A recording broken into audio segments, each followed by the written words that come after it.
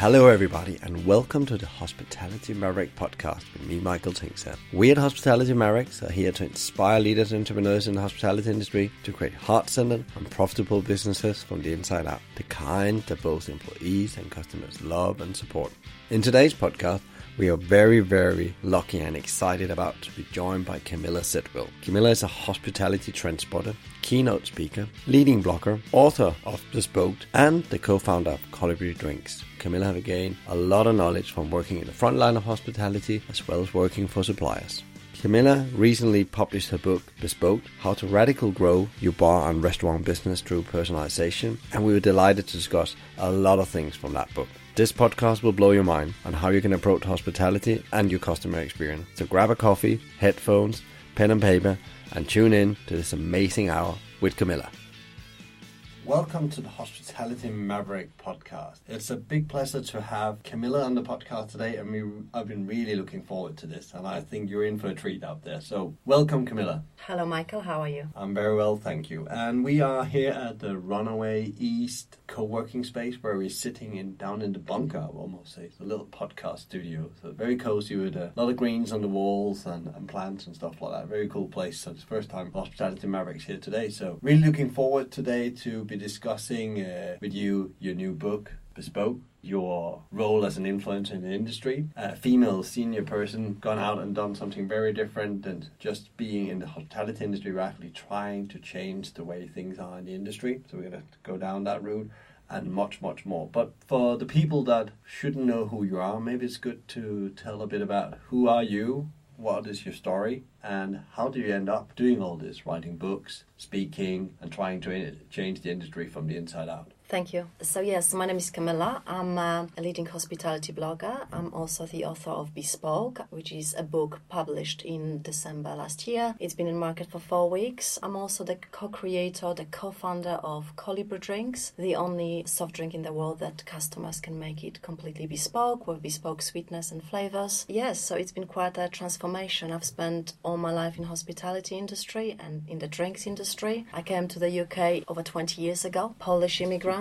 with a big aspiration to get some of the British education. But where do you get a job? How do you pay your bills when you're a student? You always end up in hospitality. I spent the first decade working in pubs, bars and restaurants, all the way from cleaning the dishes to eventually managing pubs, bars and restaurants. And I loved it. And hospitality is not for everyone. We know that you either love that industry or not. But then I thought, once I graduated and I got several degrees and MBA, and I've always been studying and writing thesis about hospitality, I thought, I'm going to do something else and I'm going to change the scenes. And I moved to work for big corporates. So I worked for some big coffee companies and some big drinks companies, beverage companies. But the irony was I was always working for hospitality again, but this time just from a slightly different angle. So rather than serving drinks and serving food and managing people, I was suddenly immersed into data and insight, analyzing, investigating all trends in the industry, trying to understand how the guests are changing and what they're looking for, what is the menu development, what is the latest trends, how they eat out, how they socialize. So it was all about spotting new opportunities and threats in the industry for the big players so that the guests are always happy with what they get. What did you work with in these industries? You say you were still working with the hospitality industry, with just delivering something different. What specifically you were working with there? As I understand, it was insights and data. Correct. When at that time, I could imagine, just thinking back, not something that was very high on the agenda as it is today? Absolutely. I think it's still questionable how high it gets on the agenda. I think what is really interesting is every big company in the world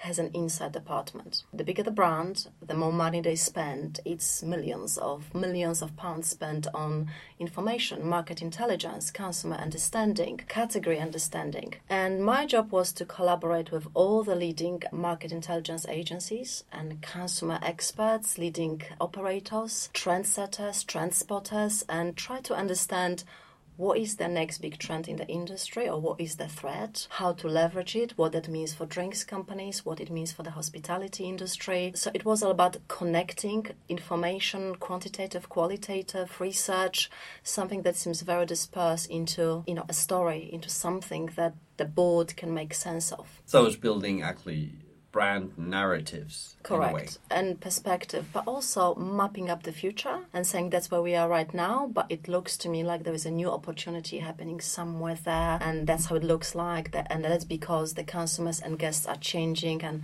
that's what they're looking for. And, therefore we believe there's an opportunity to leverage it in a particular way. It's looking at the historical data and extrapolating it, forecasting it, taking it to the future. Working for the big corporates, and then you set out on your own.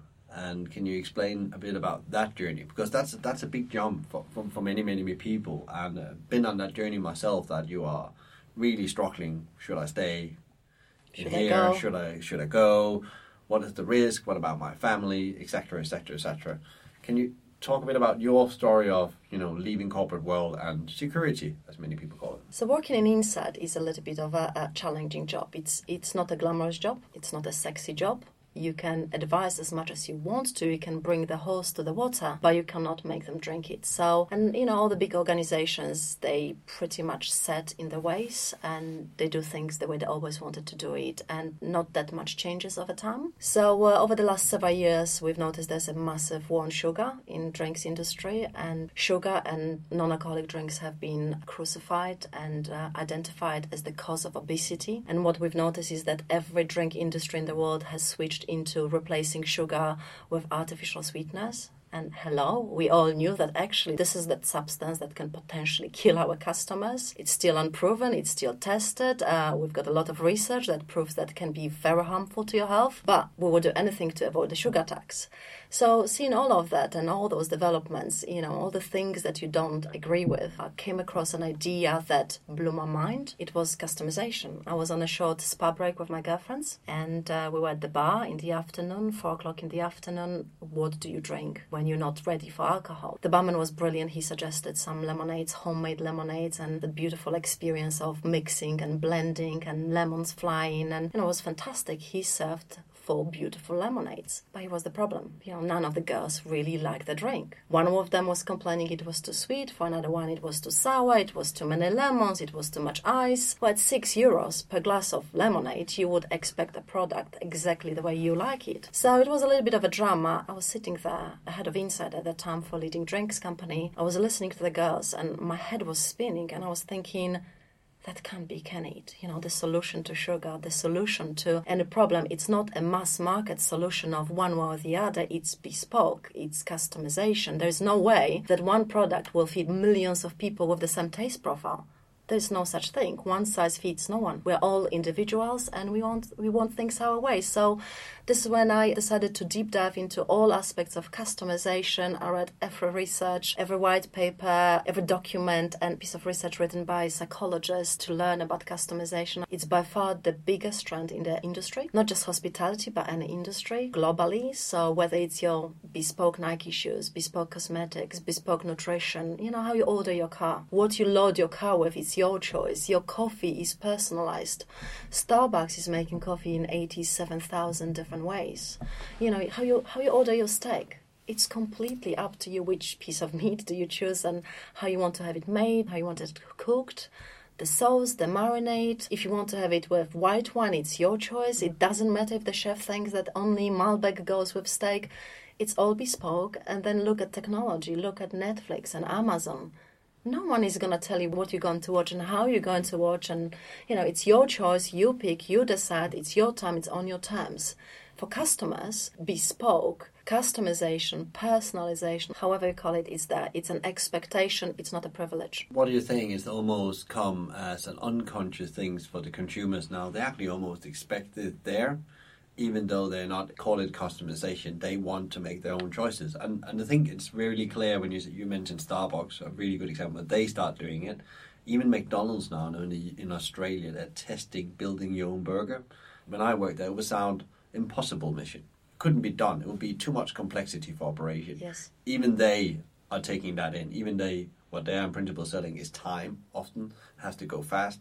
They have to find a way to accommodate the needs from the consumer. For me, one of the biggest insights is, for example, do you know that there's only 1 to 2% of people in this country diagnosed with allergies and food-related intolerance? Yet 30% of people in this country believe They believe they have a health problem related to the food they consume. And then on top of that, when they come to the hospitality industry, this is suddenly you think this must be crazy because, we definitely have so many customers coming and claiming to be celiac or having some food problems, food intolerance, or allergic to ingredients. And the hospitality industry has to tailor the solutions to those customers when we know half of the times those are completely made up problems. But this is the point. It doesn't matter if it's made up or not. If they feel too embarrassed to be criticized because they don't like mushrooms, because they don't want carbs, because they follow a particular type of diet that your chef might not understand or like, it's their choice. And if you tell them, no, we're not going to serve it this way, this is not the way we do it. If your chef says once, this is not the way my recipe was created,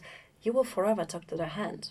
They will leave, they will go somewhere else. They will vote with their food dollars. Absolutely. Yes, and this is another beautiful thing that we've discovered. So, do you remember the times when we used to cook? And it wasn't long ago, we used to, as an industry, we used to cook decent food and we would serve decent drinks. Not amazing. Wine was, I remember when I started in the industry, wine was red or white. At the best of times, it was dry or semi-dry. Steak was always well done. There was no choice. We were getting what we were getting from the kitchen. Yet the restaurant was full every single night without any advertising. Well, that's not enough anymore. And the irony is we've become incredibly good at what we're doing. So, the whole hospitality industry, every touch point, look at the way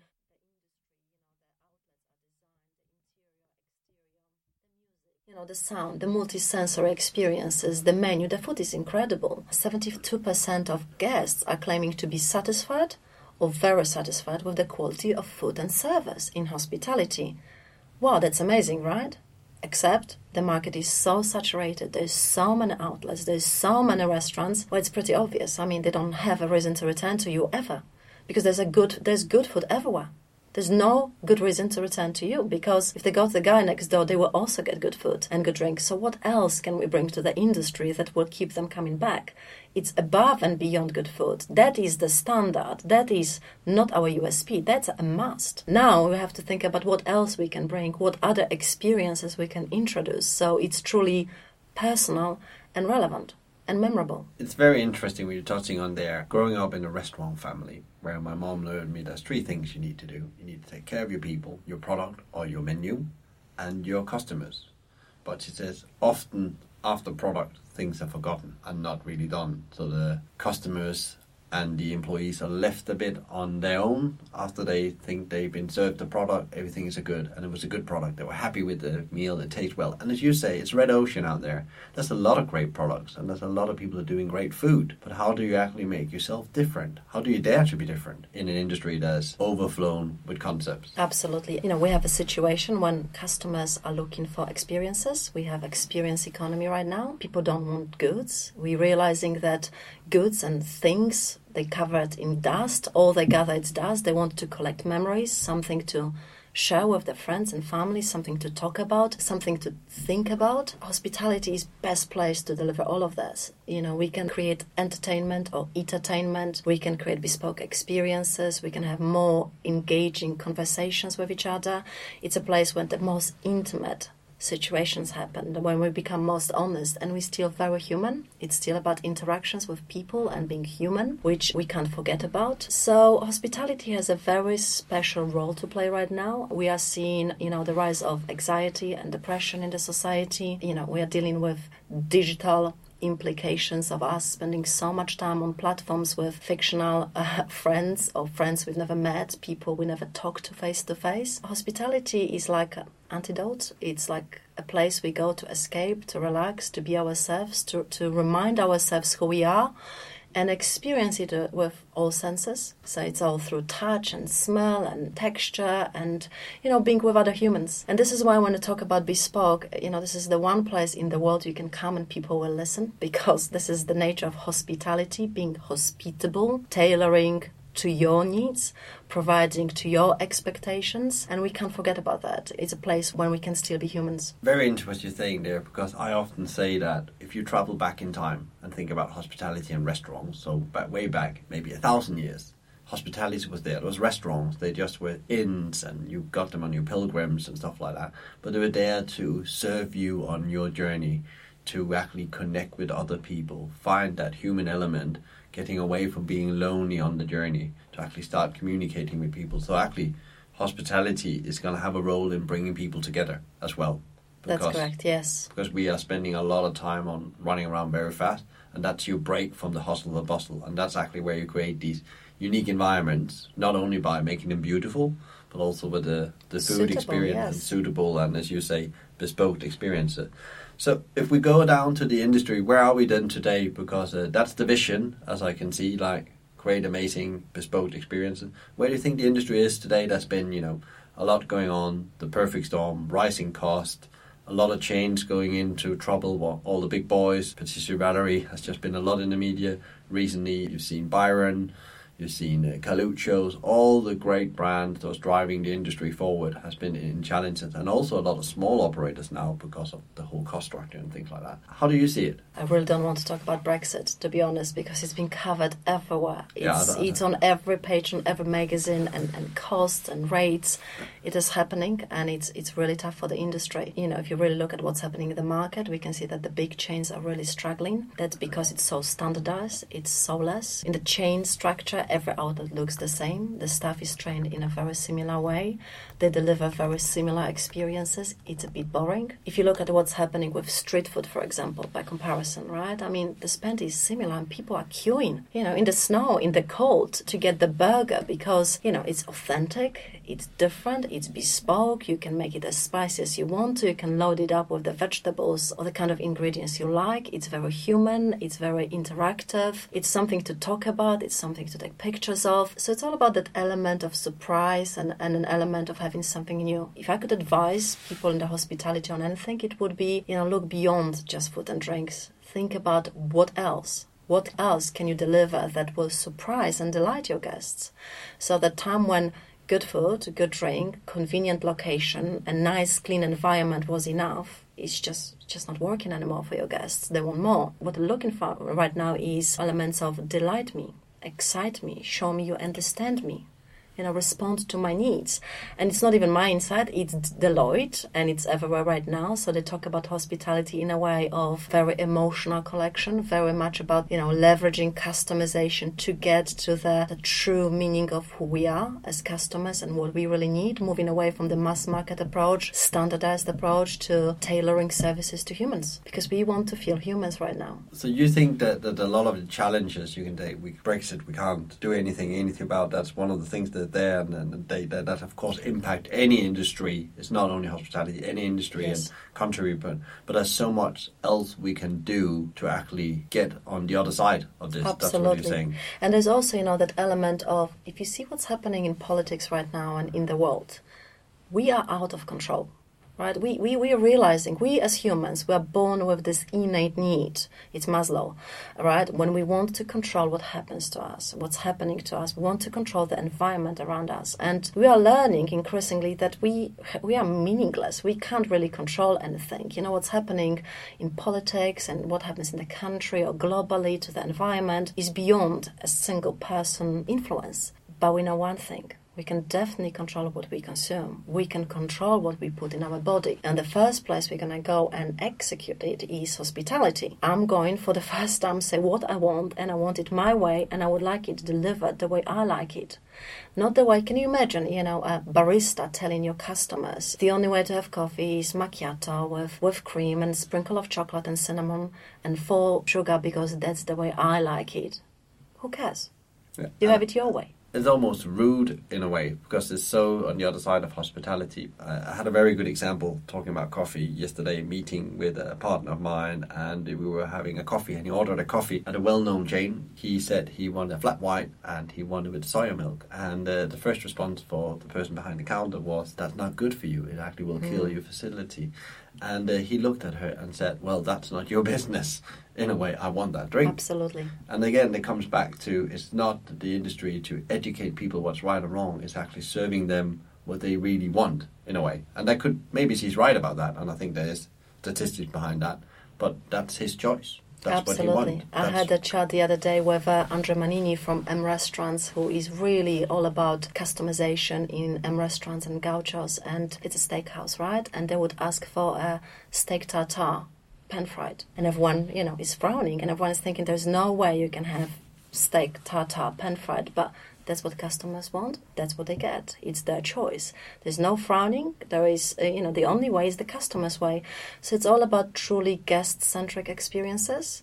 So we've been always saying we are very guest-centric, but frankly, it was very much about what the chef wants to cook, what the chef thinks is right, and what the owner of the brand thinks is, what is right for him, as a brand to serve and stand by. So the power is changing. Customers are taking control, and with what's happening with social media and technology, they're orchestrating their own experiences, and they're recording those experiences and try not to deliver and see what's going to happen. So they want what they want, and it has to be done their way, and it's the right. Yeah, and I guess there's still, across the industry, a big need to want to control the menu in a way, because you come into cost challenges from an operational point of view, and you need to deliver your P&L and food cost, and you come into complexity. How are we going to implement that? How are we going to train people in these things? It's almost impossible. We can't face that. Do you think that's the true story, or just is that you're scared for change? You are spot on.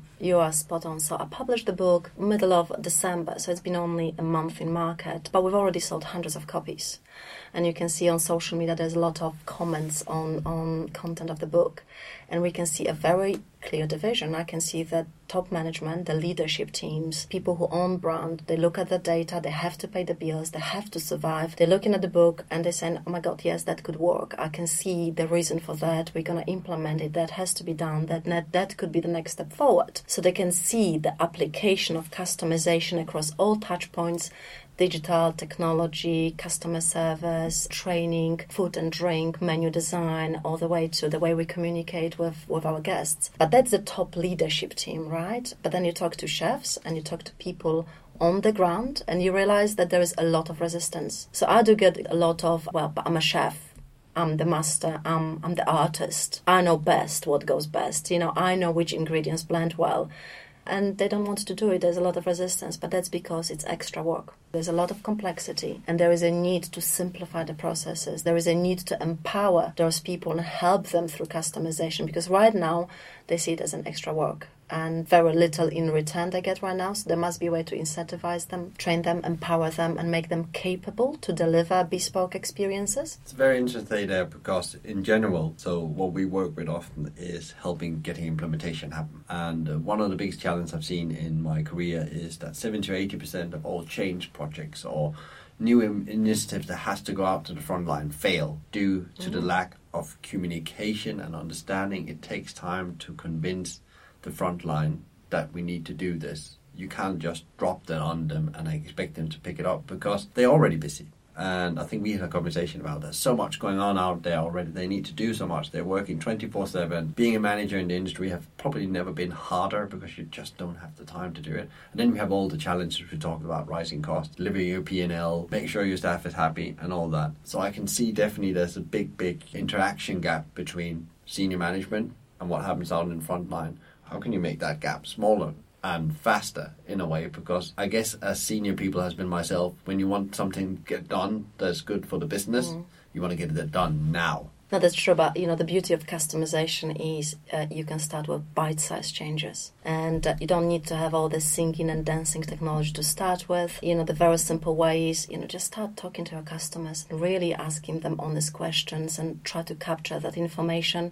What is it that they're looking for? What experiences they like? But also, you've got all the EPOS data. You know what they eat. You know what they like. If they've been there before, capture the fact that this girl is a teetotal and the other girl always drinks a Negroni. And there's a guy in the corner who likes the window seat rather than sitting by the bar because he's always conducting business meetings in restaurants. Wouldn't it be amazing that, next time he comes, he gets a bit of a bespoke treatment and your waitress says, welcome again, your preferred table is ready and your Negroni is already waiting for you, rather than just a cold hello and welcome. And, at the end of a session, for example, when you get that email, if you get any, saying thank you very much for visiting our restaurant, can you leave some feedback? Or we will be looking forward to seeing you again and taste our spring-summer, menu. Wouldn't it be excellent if they said, Jessica, we look forward to seeing you again. Try our spring-summer menu. When you arrive, your favorite Negroni will be waiting for you. We also notice you like your Malbec. We've got a fantastic range, just stocked. I think you will enjoy it. And it's like, wow, you know me. You know what I like, you know what I'm about. You understand what I drink, you paid attention, someone is paying attention. Well, that's priceless. That's personal. And that can be captured, and you don't need a really sophisticated technology to do that. Another thing is, even if you have customers who've never been into your venue before, or you didn't capture the data, between the time they booked a table and the time they actually arrive, we've got time to make a phone call, and you usually do, just to confirm whether they're coming or not. How about actually finding out a little bit more? An extra 2 minutes of asking about the occasion, and do you have any special needs requirements, just beyond the allergy standard questions. It's amazing, what's going to happen when you capture it and implement it.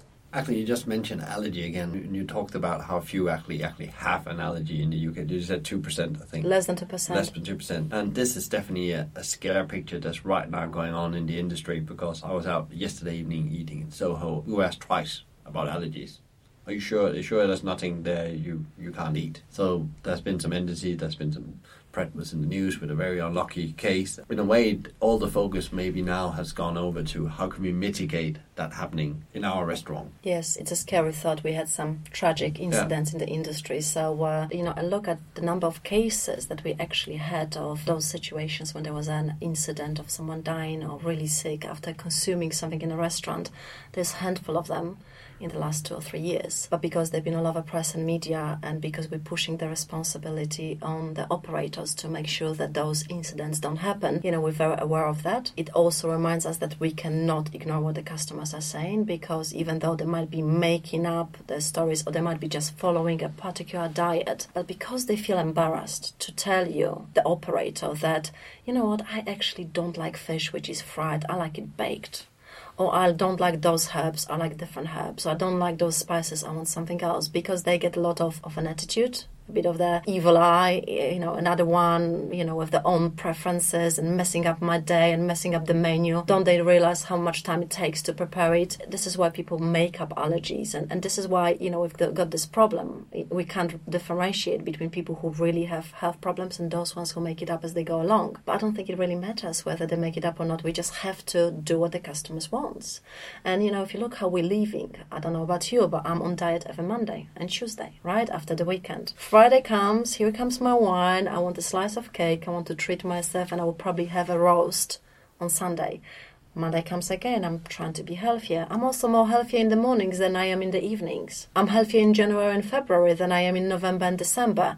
No one is really consistent anymore. And that changes all the time, not only through different seasons or throughout the week, it's also throughout the day, depending on your mood. We expect hospitality and the industry to deliver and cater to those needs because it makes us feel good, makes us feel like we've been taken care of. All this amazing stuff, as we mentioned earlier in the start of we had the book lying here on the table, Bespoke. You wrote this book. What was your prime motivation to get all these into a book and share that with the industry? That was a part of a research into a product line I was working on. Over 3 years ago, I decided to create bespoke drinks. I realized there's no such thing in the market anywhere in the world. As an inside expert, the first thing I do is turn back to knowledge, turn back to industry, turn back to reports and data. So I started digging and immersed myself into all types of data information. I spoke to all the leading industry experts and inside professionals, and there was nothing of that kind in the soft drink industry. But you can find evidence of this in coffee or cocktails, for example. There's lots of other examples when customization is key and everything is bespoke. So the more I was reading, the more I was learning. I realized it's not enough, so I went to market. That's how I call it. So I spent a lot of time in bars and restaurants. If you've ever seen this lonely blonde Polish woman at the bar staring at you and your food and how you consume and how you interact with people in restaurants, that was probably me. I spent a lot of time observing and talking to chefs and mixologists and baristas, trying to understand what drives people to make things bespoke and customize their options, trying to talk to guests and understand their perspective if they wanted to talk to me. So it was incredibly time-consuming, but once you connect the dots and you realize, it's not revolutionary, we are seeing it, but you can see it, for example, as part of premiumization, right? So we say, okay, the most premiumized cocktails are actually the ones that are bespoke, which are all about experience and new ritual and, a lot of hocus pocus and steam and your type of gin or vodka and ingredients that you like, floral or herbal or however you like it. That's what makes the experience premium, because it's bespoke. You can see the split between health and indulgence. Customers who come to a restaurant with the intention of being healthy, very good, and the moment they walk into your restaurant, it's all forgotten. They suddenly have a change of mind. They want to indulge.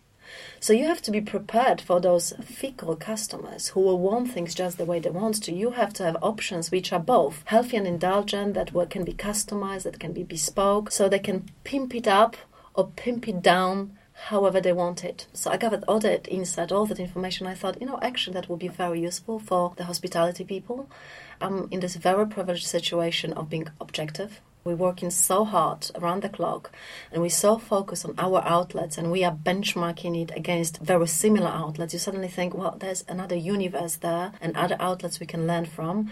Maybe you're selling soft drinks, but you can learn from coffee. Maybe you are in fast food chain, but you can learn from fine dining restaurants. And we can see those blurring boundaries and those learnings taken from completely different industries. So that's why I published Bespoke. I just put it all together, and I thought, I hope the industry is going to enjoy it. One of the things we say to people when we work with them is there's actually other companies outside hospitality that's worth looking at what they're doing to create, a very good example, employee and customer experience. Southwest Airlines in the US. Very, very good at customer service, making it very fun. So if you haven't looked them up. They are amazing, and they've grown their business year on year. And you can learn so much of looking at what other industries are doing and try that to adapt that into a hospitality environment. I really, really agree on that. If you studied all that insight, you must have piles and piles of data and numbers. How did you find out to get the structure in the right way? Because when I read the book, I must say, it was really well structured. You can take that book and go and make change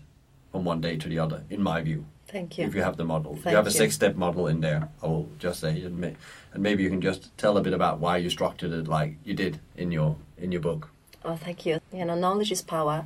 Being an inside expert is not very sexy, like I said, but having access to the industry experts, people who understand every aspect of hospitality through quantitative and qualitative information, who interact with your guests every single day and do nothing else but interview them day in and day out, who compare the market performance, who compare category performance, who compare menus, who come with conclusions, is very powerful. Now, coming from the inside industry means I did have access to all those people. I became friends with, all the leading inside agencies. Despite the fact that I left the drinks companies and the coffee companies, I never left the industry. I was always on very good terms with the industry experts. So, you know that you have to start with the customer. Everything is about the customer. You start with understanding of what drives them. And actually the reason for customization is much more profound than just, I want to be fussy and make your life difficult. It's coming from the fact that we are feeling powerless, that we are feeling out of control. So we are seeing now a lot of evidence of people being anxious and depressed and stressed, and that's because we are out of control. We feel like we can't control where our lives are heading. And that's also because we went through 20 or 30 years of overspending on goods.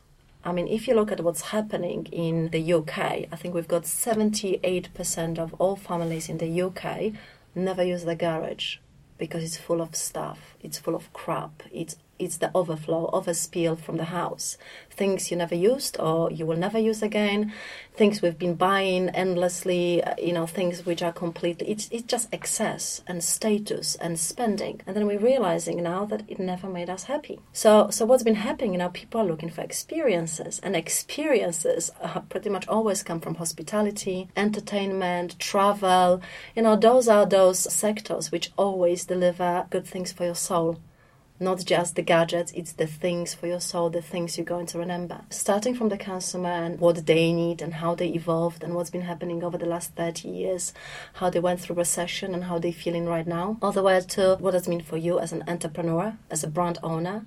What do you stand for? What is your brand philosophy? Are you going to be, a plant-based outlet or very ethical?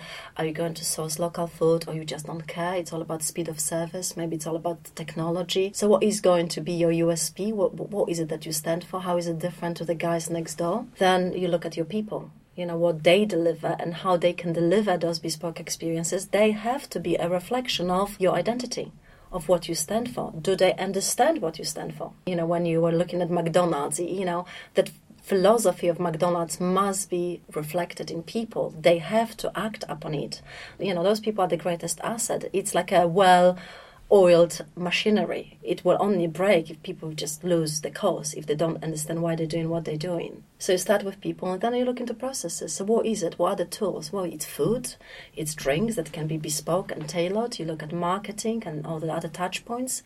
You look at digital technology and how that can be leveraged, how we can connect with the consumers better way before they come to your outlet. The moment the customer thinks, I fancy a night out, can they find you online? Do they understand what you stand for? Do they understand how you're different from the guy next door, and is it exactly what he's looking for? Can you tailor, the experiences around him? Will you take the time to understand him? So you will see right now that if you read the customer's review on TripAdvisors, we're not just looking for the reviews of the food. We're looking for the reviews of the service. And it's all about was it unique and was it personal enough? Was it special? In terms of staff, and we're seeing a massive movement of looking for people who are not unified and the same. We're looking for the quirky, for the outfits, the people that are different, people who stand for something. I think it's very interesting, just what you said there, because you talked about people before, how important they are for make you being able to deliver this experience, the customer experience, the bespoke experience. There's been a lot of talk about employee engagement, high turnover and all this stuff, but actually this starts with that you, as you said, you have a statement, you have a position in the market that you understand as an employee and say, I can connect to that, I want to be part of that. So if you are a plant-based concept, you will attract certain kind of employees, and you have to live that fully out then and make sure that you are the best plant-based place, because they want to be part of that then and part of that journey. And I think it's very interesting that there's been a lot of focus over the many years of making, standard uniformed employees. You put them in the copy machine and you think you can make the same behavior. You have 6 service steps, and this is what you need to repeat every time. And it comes from the fast food model, being part of that industry myself, where you actually try to minimize every waste you can in the interaction with everything. Where do you see the industry is from a people point of view? Because if that's so important in creating these special moments, where is the industry right now? Because they're all screaming out for people and not enough talent and things like that. What is your view on that? Well, absolutely. Hospitality industry is a team job. There's not that many industries which really require multiple talents to deliver an experience. You can be the greatest leader ever, but you're not going to deliver the experience by yourself only. So you need to have the right quality people with the right personality and the right attitude. What I'm seeing right now is the industry is becoming more open-minded. I mean, it's always been, everyone is welcome in hospitality. Everyone can get a job in hospitality. But now we sort of harness that talent in a different way. So before we would recruit those people and try to change them. Right now, if you have a quirky barman with a particular personality, you actually want him to flourish. You know that it could be a part of entertainment. A chef with his own persona and passion who will occasionally pop out of the kitchen and start shaking hands with the guests and ask feedback is not someone you will try to get back to the kitchen because this is the way things have been done previously. Your chef could be your greatest asset and a truly bespoke experience for your guests. We see more and more people in the industry who are embracing different. And different could be, very appealing. And I think we are trying to attract people that have something unique to offer, whatever it is, whether it's personality or skill set. So for me, one of the very good examples is, did you see the Salt Bay video? That guy that is salting his beef in a particular way, and it's a performer. Yeah. Do you know which one I'm talking about? So it's a global phenomenon, right? A guy who's got zero hospitality industry background, a guy who barely speaks in English, he had no budget, no money, a Turkish guy who decided to travel the world, and the only thing he had is his egocentricity, and he's very quirky, and he's a showman, and he loves his meat. The way he treats the meat, the marinating he does and carving is different to anyone else. He's on display. And the interesting part is, he is now having 20 restaurants in the best places in the world. His starting price for a steak is $275 a piece and no side orders. Well, he's not charging for the meat, trust me, however good it is. He's charging for the experience, and all the people in his restaurants are different. Their personality, dancing waitresses and singing people and poets and disabled people, they are from all sides of the world, and they all contribute, and they are different. And this is the kind of place where celebrities come because they want to be surrounded by people who are different, people who they can learn from, people they can admire, they can watch, they can talk to, they can learn something new from. And I think it's amazing that we're becoming more individual, more unique, and we celebrate that fact that we are unique. And I think that was also Leon tried. I think they did something last year here in Soho where they opened up on Shaftesbury. I think they had a location opening where they only hired, individuals that are very clear. And I remember I saw the job ad. They wanted people who worked in the theatre industry. So you had maybe need for part-time income, but then you can come and flourish there. And I don't know if they changed that as it is today, but I thought that was a very interesting step at that time. One of the first ones doing that in a way, because these type of people often need an extra income. What better than to go and train what you want to become in a way. I think that was the approach at that time from Lee, and I thought that was very clever done and really put them aside from the pack. Dare to be different, as I often say, try to do something that's very different, almost saying we are looking for a very specific thing because we know that fit our culture. And people that goes and look at Southwest Airlines would see exactly the same. They're very clear about which kind of candidate they need to run these flights. And they're looking for entertainers. They're not looking for operational experts of fulfilling the processes. That has to be done. It's a given. But they put systems in place to take care of that. And then they let the staff flourish as well. So what you're saying as well, if I understand you right, is it's also time to release control out to the front line a bit more. Call it self-management if you use the academic word for it, like empower the front line and do less control for the management on all touch points in the restaurant. Absolutely. Empower them. Make them accountable for the customer satisfaction. And it might mean that you will give them a budget of they can spend up to, £100 a week or a month, depending on the restaurant, on minimizing damage or delighting guests. And if it sometimes means, the dessert will be free or the coffee will be free, or there will be something extra coming from the kitchen, or an extra glass of champagne or Prosecco for someone who's celebrating, a very special occasion, that should be encouraged and allowed because that customer will be coming back. And right now I don't think we have it, and there's a lot of control from top management what you can do and what you cannot do, and things have to be signed off. So that empowerment will bring a lot of business back. How do you do that? Just thinking from the classic operation point of view, that means that I need to do something different than I do today. Because how do I empower people? Because what we often do is we train them in the procedures and we ask them, no, we don't want you to do that. We want you to follow the procedure and do it this way.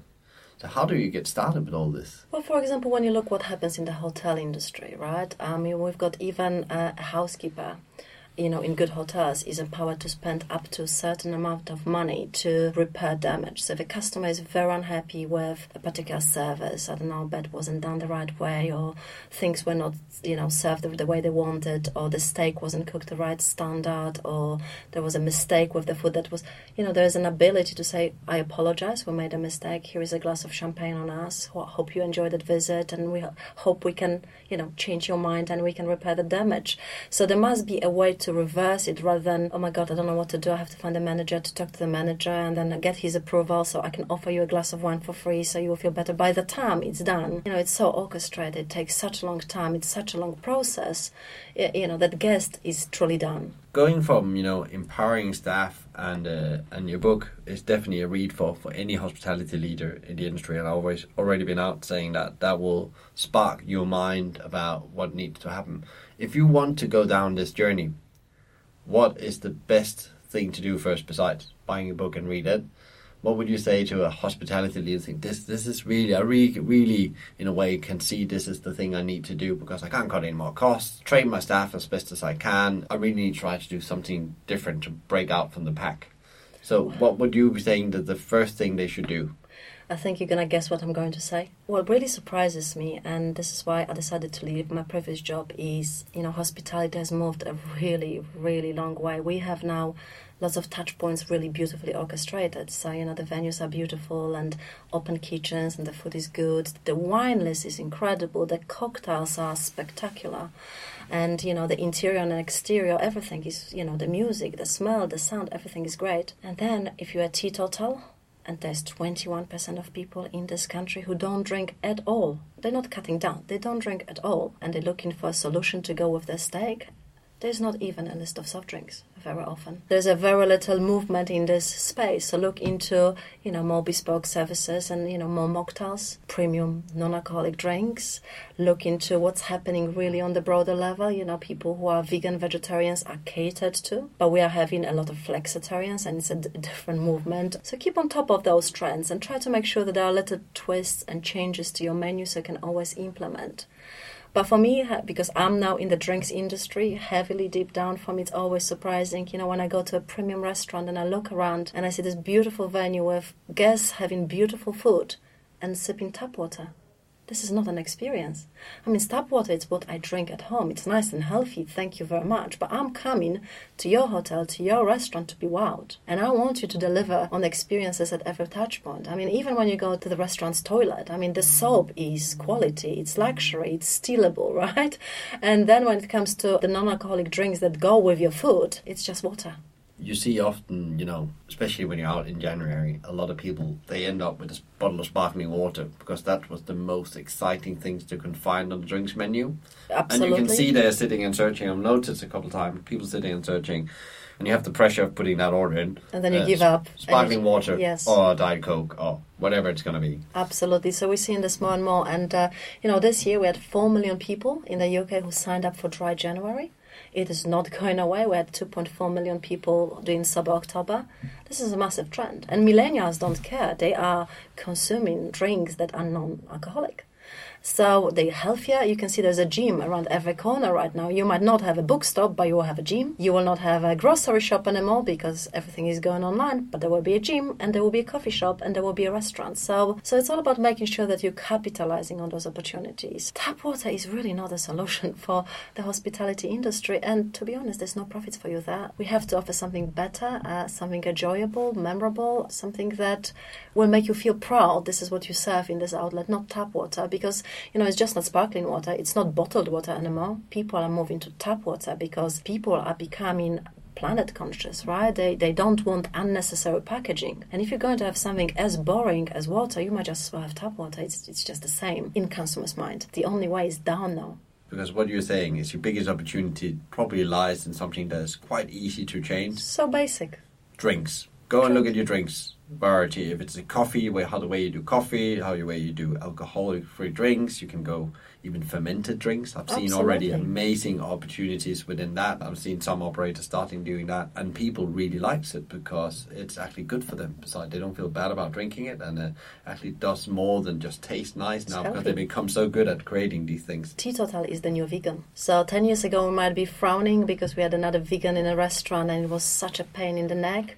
Right now you're going to have teetotals. What are you going to serve them? Tap water will not do. And next time they will have a great delivery of your food to their house and they're going to have tap water there. They don't need you for that. So make sure that all the touch points are carefully orchestrated, and this is how they're going to come back. Yeah, and I guess also if you become really good to a drink, now I'm just thinking a bit of business development, then you can almost sell that. How simple is that? Yes. Take it home. So there's also a lot of revenue generated. Coming back to what you also mentioned in the book, you're doing all this for profitability, and it's not just for doing something that's nice. It's actually for profitability in the end of survival of your business and future-proof it. You touched a bit about it in the beginning. I just wanted to talk a bit more about technology because there's a lot of people out there screaming technology, both for consumer point of view, internally for improving workforce and things like that. Technology, is that something that can help you become more bespoke? Because a lot of people talk about we want touch screens and we want digital journeys and all that kind of thing. That's a way forward to become bespoke? You cannot ignore technology nowadays. I think not in any industry. I think the ability to harness technology will play an increasingly important role in how you attract the future customers. You can target them in a more effective way. You can have access to data to understand who they are, what they drink, what they eat, how they behave, their preferences. So you can tailor things orchestrated before they even arrive. Technology can deliver personalized tracking. It can help you with your performance massively. technology, it's like an extension of your marketing right now. Whether you go to digital, whether you go online, it has to be a reflection of you and what you stand for. And it has to enable new processes, effectiveness and efficiency of, customers don't want to wait for the bill to be paid. They don't want for your staff to take half an hour to come to them with the bill. This is an easy fix. Why don't they pay on an app or technology?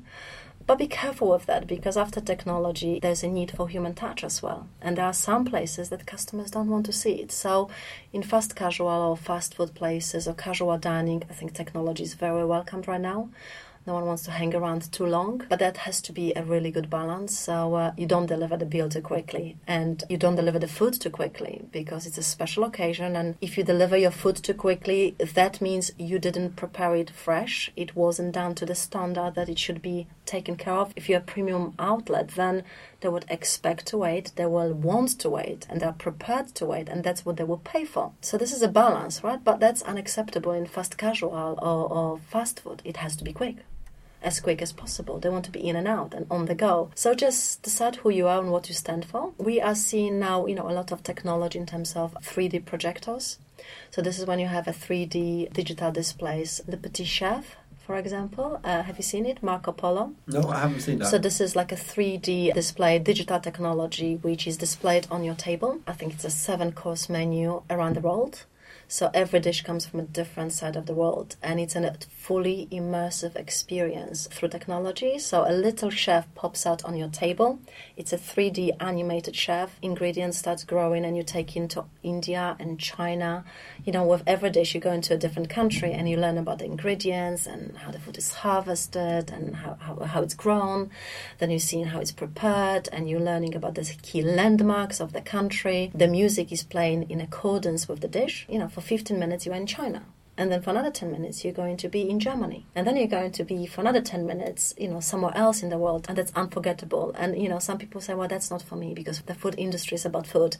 But actually, in terms of fully immersive experiences, why not? This is why you're paying £300 for a small tasting menu instead of 60, because you're taking on a journey. One of the things we didn't touch on before, I was thinking about while you were talking about, creating the experience, the educational responsibility we have as an industry around food, because we have lost the connection with food, in my view. And I'm part of another business where we talk a bit about we are not a food business. We all come from the food industry, but we are an educator and experience business. So it's going to be all about to understand what local sourcing mean. What does it mean actually to go into your kitchen and cook a good meal? What are the good principles behind that? We're not only serving a dish of food you can eat at the location, but you're actually taking a story with you home. Either something that's told on a piece of paper or utilizing technology in that way is very powerful. But people are actually hungry to know more about their food. Yes, and it's also because they don't trust now anyone. We don't trust the governments, we don't trust media, we don't trust authorities, we don't trust the big companies. So when we come to our local restaurant or any restaurant right now, we expect honesty and authenticity. And if you're saying you are authentically, sourcing from local producers, they want evidence of that, and they will be investigating where's your pepper coming from in your pepper meal. Not just your meat, not just your vegetables, not the basics. If you're in fully, and you're not cutting corners. They want to see you are authentic and you're true to what you're claiming to be on the label. So I think there's a lot of skepticism right now, and consumers truly investigate, and they will find out. So there are things you're hiding, they will find out. If you are having your food all frozen up and prepared for defrosting, and then you're claiming it's all freshly made on the side, and they will find out. Be very careful with that. But I guess there still is a market for that when you think about the food chain having frozen food. But then be honest about it and say that's what we serve. Absolutely. Don't claim to be something because it's trendy right now to be ethical and local, organic, or sourcing locally. Just be honest. Whatever you stand for, just be honest and stand by it and deliver it properly. When I born and raised in the industry, and it was very story based when I decided that you buy into that emotion, you're part of something special, you create special moments for people, and the storytelling has gone out a bit with all the marketing, branding and so on. But often when you start scratching in brands, you find out there's not a very authentic story behind it. The story is to sell something and make profit. I understand you need to do that. You used the word authentic before also when we talked about street food. There's an authentic story. There's two guys trying to do it. Honest Burger is a very good example of two guys down in Brighton want to make the best burger in the world and see where they are now. And they keep on banging on about that story. Take care of your people, customer, and your product, and be, authentic about it and try to do it the right way. And I think there's a lot that's been lost in that care. I talked with a couple of people on the podcast before, but also that when it's not right. So don't claim it if it's not right. And tell these great stories why your company was founded and why we're on that journey. Like Caluccio's.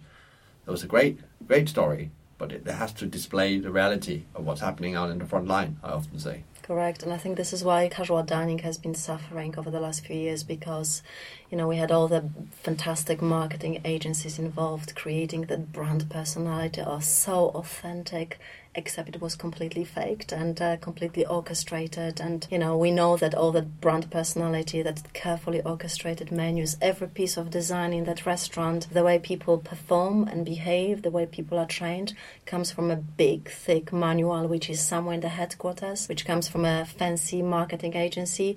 Guests can see it. They can see the fingerprints, of your marketing agency all over your menu. And there is nothing entertaining and nothing authentic about that unauthentic tone of voice and personality which you're trying to portray, and it's not really there. I guess this also, if you think about all the things going on in the industry, and we talked a lot about big ones, we take the smaller ones, smaller change, family-owned operators, 3-4 restaurant, maybe only one. I guess, in my view, I don't know what you view as this, they have amazing opportunity in all this, especially when we talk about bespoke, because they're probably already doing some of it. A great example is a guy called Carl that was on the podcast. He heads up Mushimo in Brighton. When you go there, you will know what bespoke means. Special loyalty club for the very loyal customers. You can get anything you want on that plate. They will just do it in the kitchen. So I guess this is an amazing opportunity for the people that felt a bit lost and thought we'd lost the battle to the big brands and corporates. These have a new opportunity to flourish and show what real hospitality is about. Change of power, yes. Change of balance. I mean, we see in lots of entrepreneurs across all industries. You can see what's happening in food and drink, development and this industry, but also with hospitality, the small brands, quirky smart brands, testing, street markets and suddenly popping up everywhere. Absolutely, they take in the market shares and they're creating a bit of a revolution, a bit of a movement, something different and unique, and customers want it. It has to be very carefully orchestrated because the bigger you grow, the more danger you have, as you know, it's more you're going into the dangerous territory of actually standardizing all the behaviors and standardizing the services, and everything has to be done in a particular ways. So you have to be very careful how you scale up.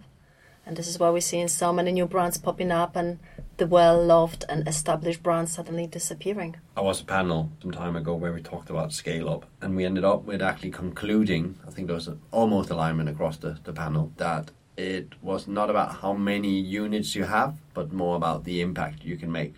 Correct. Yes. And that was very interesting. And you can see that in a way there was definitely disagreement because restaurants have also been looked at as property businesses.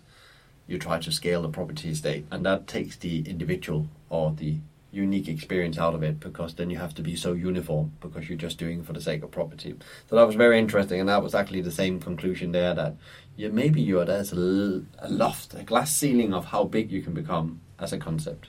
That's so much to talk about. We can probably go on for hours on the book, and I'm sure there's going to be another podcast where we're going to revisit the book, or maybe an edit version, or number 2, you never know. There's a lot of talk out there, and I know you're going to be touring the country and the industry and talk about this a lot. So if you have the opportunity, go in and see Camilla. But before we leave the podcast, we always ask our guests if they could get an advice to the industry or an industry leader. And of course, besides buying the book, will be very helpful for people out there. What will you be your one advice to give away here in the end of the podcast? This is exactly what it is. It's bespoke. It's as simple as it is. You can premiumize your proposition with bespoke offering. You can charge more for this. People are prepared to wait longer for bespoke services. People are prepared to pay more for bespoke services. I mean, this is a commercial opportunity which you will not find in many other aspects. And it's still, you're doing the same thing you've been always doing, great food and great drinks and great experiences. Just scale it up, just pimp it up, just make it a little bit more appealing, a little bit more personal, and see what's going to happen. Thank you so much, Camilla. That was amazing advice. All of it, not only the last one. Thank you very much for coming today, and look forward to following you over the next year's time. There's probably amazing things going to happen. Speak to you soon. Thank you very much. Thank you. It's been a pleasure. Wow. I hope you sit with the same feeling I did. That really blew my mind on how to approach hospitality. Thank you very much, Camilla, sharing all around personalization. If you enjoyed today's podcast, please give us a like, share, or even better, rate us on our iTunes. Thank you, Laura, from Let's Talk Video Production, for your ongoing podcast assistance. Tune in next time for another industry interview, and in the meantime, find out more about us at hospitalitymavericks.com. Thanks for listening, and be Maverick.